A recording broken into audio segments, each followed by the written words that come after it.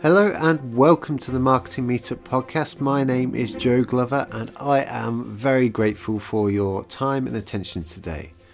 Now today we're going to be hearing from Wendy Melville all about how to get marketing noticed in a good way by the business. I know that this is something that a lot of people struggle with, especially, it's like that with anyone. When you work and you dedicate your life to something, then really you want everyone to pay attention to it and understand why you're doing something. But even more than that, I heard a perspective quite recently which sort of said that marketing is the lens of the customer in the business. It's the only people in the business who really take the time to fight for the customer side of things, rather than other departments who may have a more internal focus. And really it's our job to make sure that everyone else is aligned all about the customer. Now I think that's a super important thing, but this is the practical aspects of actually how to get people in the business to buy into the marketing, buy into your messaging, understanding why you as the marketing department are important for the success of your business, rather than just spending all the money that they perceive that they're making too. I want to give a quick moment of thanks to Bravo Marketing, led by the wonderful Barry Richardson. They're putting together these podcasts, so I'm just recording the intro. The talks are recorded live at the events, and then we send them over to Barry and he puts everything together, and it's just been a wonderful experience.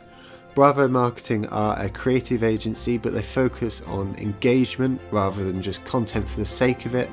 Barry is a wonderful chap. You come to him with a project and discuss it, and I've got no doubt you'll come out better for it. So if you'd like to know more about them, go to bravomarketing.co.uk. If you'd like anything more from the Marketing Meetup, head to themarketingmeetup.com, where you'll find all of the events, the podcast, the newsletter, marketing jobs, and just loads of stuff. The website itself is brand new too. I really hope you enjoy this talk, and I'll see you soon. Hi, I'm Wendy, and one of my New Year's resolutions was to try and overcome my absolute terror of public speaking. So I apologise now, but you are my guinea pigs for my New Year's resolutions, and volunteering for this is me trying to overcome that. So my slides are way less fancy than Teresa's because I only had a few days' notice for this. So this is what we're going to talk about. It's all about trying to raise marketing's profile within the business, but in a good way, not because it's been some big disaster or because, like I've done previously, as I spelt the company name wrong on the 1,000 brochures that we got printed. So this is very close to my heart because I try and live this now after previous marketing disasters. So about me, I'm an accidental marketer. I didn't study marketing. I studied international trade. I was meant to go into export and got my first job after uni, realised I hated it, it was boring, and then thought, right, I need a better job. I need to get into marketing because everyone in marketing looks happy. They seem to have way more fun than all of the other careers. And I got a job working for an events company, and it was business-to-business events, and then I've just gone down that B2B route from then on. I'm bit of a marketing geek. I love to study because I never studied marketing. I went back to night school and it's kind of continued from there. I've not stopped. And I'm just a huge fan of marketing and marketers. I really believe in it. I believe every board should have a marketer on it. Businesses do better when marketing's on the board, even though they don't believe me. And I'm a sucker for it. I fall for the marketing every time. Even though I know what they're doing, I fall for it every time. I fall for the campaigns. I love the adverts. It's just, yeah, I'm a geek for it. And again, I'm here conquering my fears, so hopefully this goes well. This is a bit dramatic, but trying to raise the profile, it's know your enemies. And again, it comes back to the putting yourself in other people's shoes as well. It's knowing what other people within the business want from marketing, what they care about. And the big one for me is what's your image like within the business? Not you personally, but the marketing department. I know in previous companies I've worked for, the MD just wonders why everything takes so long. He just doesn't understand, well, can't you just do this? Surely it's not that difficult. Finance team just think I spend lots of money. Sales team think I'm way too fluffy. I'm way too long term. Why can't I do things that happen now? And the other departments, technology, the supply chain, they kind of wonder why we're there. What is it that we do? But that's just me being a bit of a cynic. But I think, again, putting yourself in other people's shoes, if you can understand where they're coming from. It's what do they care about? And it very much ties in with what Teresa was saying. It's, do they care about the campaign objectives? Do they care about how many leads you get? Do they care about how many people saw that ad, what the recall was? No, they really don't. What they care about is, and the best example I had for this was a friend talked about AO, who I was like, oh, they're a white goods company, you know, I bought my fridge from them, it's great. And someone else said, but actually how their finance team measures success is probably not how many fridges they sell. The biggest margins are on the insurance, so the product insurance that goes with it. So you could double your sales of washing machines, but actually if they don't upsell insurance, they're not making as much margin. And and now their biggest growth area is recycling. So I think it was like 200,000 fridges they recycled last year globally. Excuse me.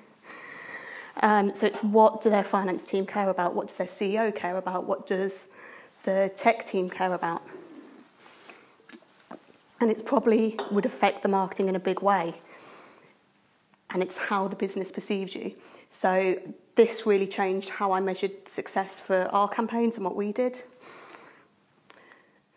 And it was, the biggest one was, what am I measuring for my marketing success? And actually, if I don't know what value I bring to the business, what my team's bringing to the business, how can I expect other people to value it? It's like I was working through, going, this is how many leads I need to do, this is my budget, I can't exceed it, this is how many events I need to deliver. But actually, I didn't know what that value meant within the context of our business. And as soon as I started to unpick that and realise, well, actually, the sales guys need me to work on this particular niche because that's way more profitable for their bonus. It doesn't matter how many people come through the door, but actually if it's that kind of person, job done, they can go home. For the tech team, if I can get people using that bit of the platform, actually they're going to know that it was a success because they've got the usage, they'll get more budget for the next innovation that they do. And it was understanding which bits of the team, so my enemies, which is terrible, don't tell them I said that, but the other bits of the business, once I started to know what they cared about, which wasn't what I cared about, it made my job so much easier. And then it really got me some huge advocates within the business. The other one was understanding our value, not just our cost, and this is a big one for the finance team as well. It was what do we do, what impact do we make, what's the knock-on effect, and that changed a few jobs ago for me. So the big one was, excuse me, the big one for that was the lifetime value of the customer. So it was great, but if I could get the customer, if I could market our services team to a new business client, they stayed with us an extra 2 years on average. So if they had the right implementation, so it wasn't about the new lead, it was about actually how we deliver the business to that lead. So it was understanding what the value of what we were doing delivered to the long-term value of that client. The other one, which I used to get criticised for, was, are you commercial enough? Do you know and it wasn't about tracking the cost per lead or the value of the event and other things. It was, again, coming back to what do the other parts of the business care about? Is what you're doing helping the commercial side of the business? And actually, do you make it difficult for people to be advocates of marketing? And for this, it's, if you're making their life easier, there's things that we get really excited about as marketers and we want to talk about, and people just think, well, that was a waste of money, or that was, that's just a bit of vanity, that's just trying to get the brand out there. So maybe don't go into work and shout about how much you just spent on this campaign and it was great to have that size budget to do X, Y, Z. Make it easier to support you, talk about the successes which they're going to care about, and just talk about that stuff in the marketing meetings when you're sort of locked away from the rest of the business. Again, another one that I've been guilty of in the past is, do you promise the moon and then disappoint? But even if it smashed the previous campaign that you did you overpromise because you knew it was going to be successful? So actually anything it does, even if it's better than previously, it feels like a bit of a disappointment. Know what you can deliver and then over-deliver on it by promising less. And the other one is, do you really give the business a competitive advantage, or are you churning out activities that they think they want? And the big one for this was I worked for a company and it was the competitor tracking. And it was, nobody really did the competitor tracking. It was something marketing did, it was something sales did, but it was pulling all of that together. And what we did was, that competitive advantage that we gave them was we just put all of it in one place. So we didn't do anything new, but we sort of like pulled all of the sales toolkit together, gave them all what they needed in an easy to use way. And actually it started having a real difference to the day-to-day sales meetings, to them going out on pitches. And even though we'd done all of this stuff previously, we hadn't delivered it in the right way and packaged it in the right way to help get competitive advantage for the business. And then the last one, which again the finance team have driven into me, can you show the ROI? And even if it's, for me as well, previous roles, because it's B2B, it's very difficult to track because it might be an 18-month, 2-year sales cycle. So how do you know that event you did in 2016 and actually they've attended 3 events since then, which one helped? It's trying to track that total return on investment for marketing. So if anyone's got any tips for that, that's the one I'm still working on, so that would be really helpful. Things to try, and again, this is just from things I've done previously that have worked really well, and to try and raise the profile of marketing within the business. It's been things like I've had to develop a much thicker skin. It's don't take it personally. Not everyone is as big a fan of marketing as you are and as I am. And I've learned to live with that. I don't get excited about a guy at work's learning about capital gains tax at the minute, and he's really excited because he's just like had a breakthrough, and I'm like, I don't know what you're talking about. I don't understand why you're so excited. So again, I've learned to not take it personally. And again, it's people not putting themselves in that second and third pair of shoes, that it's not about how they feel about you, it's about themselves. So I've learned to, very much not take it personally anymore.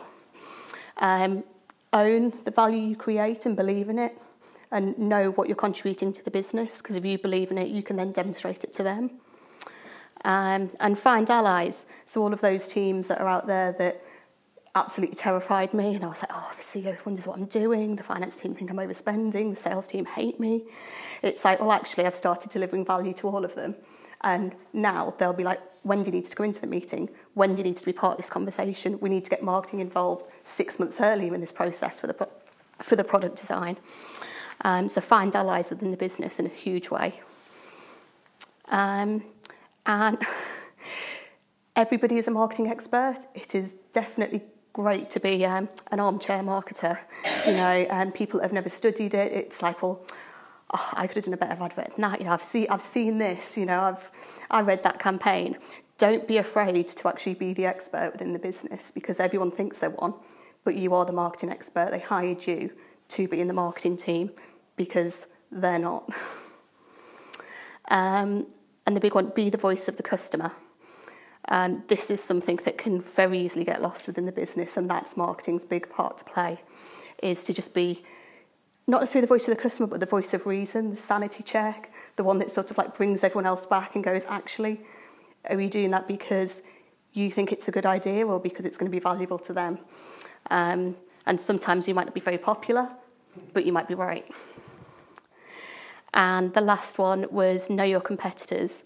And this comes back to trying to get buy-in as well. Everybody's trying to keep up with the Joneses in their personal life. And very much companies are trying to keep up with the Joneses. So if someone else has got sign-off to do something, use them. Oh, so-and-so did this. And I'm quite often getting beaten up like, I seen this that so-and-so's doing. It was all over Facebook. It was all over LinkedIn. It's everywhere. I'm like, yeah, we do that too, but our targeting's better, which is why you don't see it. The fact that you're seeing all of this stuff means that they're not doing a very good job, because are you really going to go and buy their product when you're that direct competitor? And that has... But if you know what your competitors are up to, it can help you get buy-in for your activities, especially when you can demonstrate how you can improve on it and do it better. I've probably been way too quick because I talk fast when I'm nervous. But if there's any questions, fire away.